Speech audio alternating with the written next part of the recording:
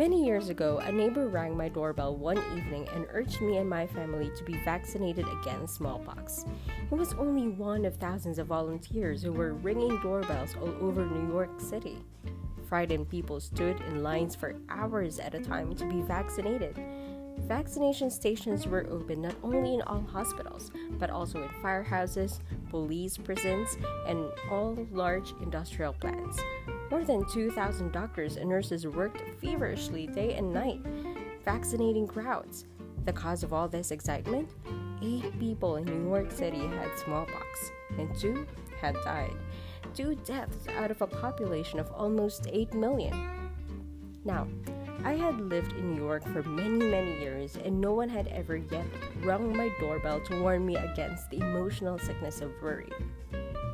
An illness that, during the same time period, had caused 10,000 times more damage than smallpox.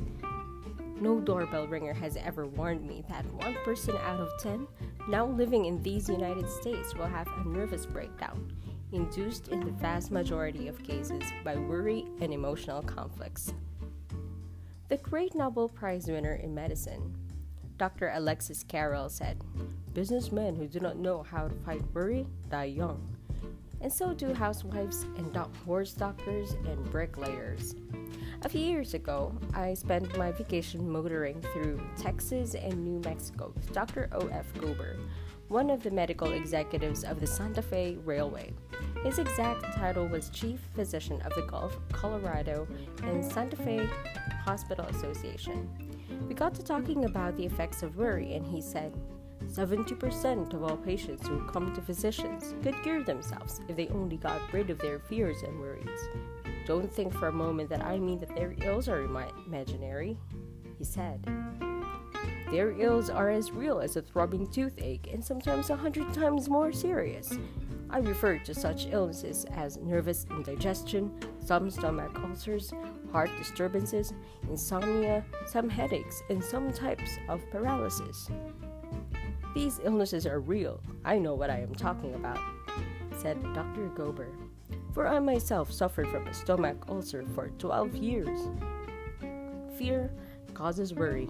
Worry makes you tense and nervous and affects the nerves of your stomach and actually changes the gastric juices of your stomach from normal to abnormal and often leads to stomach ulcers.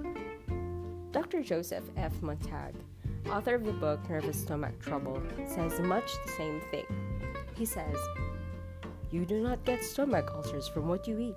You get ulcers from what is eating you." Dr. W.C. Alvarez of the Mayo Clinic said, "Ulcers frequently flare up or subside according to the hills and valleys of emotional stress." That statement was backed up by a study of 15,000 patients treated for stomach disorders at the Mayo Clinic. 4 out of 5 had no physical basis whatever for their stomach illnesses. Fear, worry, hate, supreme selfishness, and the inability to adjust themselves to the world of reality, these were largely the causes of their stomach illnesses and stomach ulcers. Stomach ulcers can kill you. According to Life magazine, they now stand 10th in our list of fatal diseases. I recently had some correspondence with Dr. Harold C. Habane of the Mayo Clinic. He read a paper at the annual meeting of the American Association of Industrial Physicians and Surgeons, saying that he had made a study of 176 business executives whose average age was 44.3 years. He reported that slightly more than a third of these executives suffered from one of 3 ailments peculiar to high-tension living: heart disease, digestive tract ulcers, and high blood pressure. Think of it. A third of our business executives are wrecking their bodies with heart disease, ulcers, and high blood pressure before they even reach 45. What price success? And they aren't even buying success. Can any man possibly be a success who is paying for business advancement with stomach ulcers and heart trouble?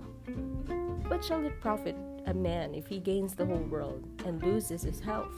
Even if he owned the whole world, he could sleep in only 1 bed at a time and eat only 3 meals a day. Even a new employee can do that and probably sleep more soundly and enjoy his food more than a high-powered executive. Frankly, I would rather be a carefree person with no responsibility than wreck my health at 45 by trying to run a railroad or a cigarette company. The best-known cigarette manufacturer in the world dropped dead from heart failure while trying to take a little recreation in the Canadian woods. He amassed millions and fell dead at 61. He probably traded years of his life for what is called business success. In my estimation, this cigarette executive with all his millions was not half as successful as my father, a Missouri farmer who died at 89 without a dollar. The famous Mayo brothers declared that more than half of our hospital beds are occupied by people with nervous troubles. Yet, when the nerves of these people are studied under a high-powered microscope in a post-mortem examination, their nerves in most cases are apparently as healthy as the nerves of Jack Dempsey. Their nervous troubles are caused not by a physical deterioration of the nerves, but by emotions of futility, frustration, anxiety, worry, fear, defeat, despair. Plato said that the greatest mistake physicians make is that they attempt to cure the body without attempting to cure the mind. Yet, the mind and body are one and should not be treated separately. It took medical science 2,300 years to recognize this great truth. We are just now beginning to develop a new kind of medicine called psychosomatic medicine, a medicine that treats both the mind and the body. It is high time we are doing that, for medical science has largely wiped out the terrible diseases caused by physical germs, diseases such as smallpox, cholera, yellow fever, and scores of other scourges that swept untold millions into untimely graves. But medical science has been unable to cope with the mental and physical wrecks caused, not by germs, but by emotions of worry, fear, hate, frustration, and despair. Casualties caused by these emotional diseases are mounting and spreading with catastrophic rapidity. 1 out of every 6 of our young men called up by the draft in the Second World War was rejected for psychiatric reasons. What causes insanity? No one knows all the answers, but it is highly probable that in many cases, fear and worry are contributing factors. The anxious and harassed individual who is unable to cope with the harsh world of reality breaks off all contact with his environment and retreats into a private dream world of his own making, and this solves his worry problems. I have on my desk a book by Dr. Edward Podolsky entitled Stop Worrying and Get Well. Here are some of the chapter titles in that book. What worry does to the heart? High blood pressure is fed by worry. Rheumatism can be caused by worry. Worry less for your stomach's sake. How worry can cause a cold. Worry and the thyroid. The Worrying Diabetic. Another illuminating book about worry is Man Against Himself by Dr. Carl Menninger, one of the Mayo brothers of psychiatry. Dr. Meninger's book will not give you any rules about how to avoid worry, but it will give you a startling revelation of how we destroy our bodies and minds by anxiety, frustration, hatred, resentment, rebellion, and fear. You will probably find a copy in your public library. Worry can make even the most stolid person ill. General Grant discovered that during the closing days of the Civil War. The story goes like this. Grant had been besieging Richmond for 9 months. General Lee's troops, ragged and hungry, were beaten. Entire regiments were deserting. At a time, others were holding prayer meetings in their tents, shouting, weeping, and seeing visions. The end was close. Lee's men set fire to the cotton and tobacco warehouses in Richmond, burned the arsenal, and fled from the city at night while towering flames roared up into darkness. Grant was in hot pursuit, banging away at the Confederates from both sides at the rear, while Sheridan's cavalry was heading them off in front, tearing up railway lines and capturing supply trains. Grant, half blind with a violent sick headache, fell behind his army and stopped at a farmhouse. "I spent the night," he records in his memoirs, "in bathing my feet in hot water and mustard, and putting mustard plasters on my wrists and the back part of my neck, hoping to be cured by morning. The next morning, he was cured instantaneously, and the thing that cured him was not a mustard plaster, but a horseman galloping down the road with a letter from Lee, saying he wanted to surrender. When the officer bearing the message reached me, Grant wrote, I was still suffering with a sick headache, but the instant I saw the contents of the note, I was cured. Obviously, it was Grant's worries, tensions, and emotions that made him ill.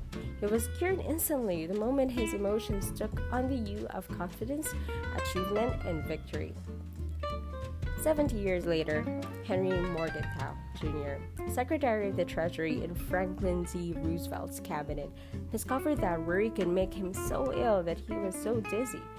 He records in his diary that he was terribly worried when the president, in order to raise the price of wheat, bought 4,400,000 bushels in one day. He says in his diary, I felt literally dizzy while the thing was going on. I went home and went to bed for 2 hours after lunch. If I want to see what worry does to people, I don't have to go to a library or a physician. I can look out of the window of my home where I am writing this book, and I can see, within one block, one house where worry caused nervous breakdown, and another house where a man worried himself into diabetes. When the stock market went down, the sugar in his high blood and urine went up. When Montaigne, the illustrious French philosopher, was elected mayor of his hometown, Bordeaux, he said to his fellow citizens, I am willing to take your affairs into my hands, but not into my liver and lungs. This neighbor of mine took the affairs of the stock market into his bloodstream and almost killed himself.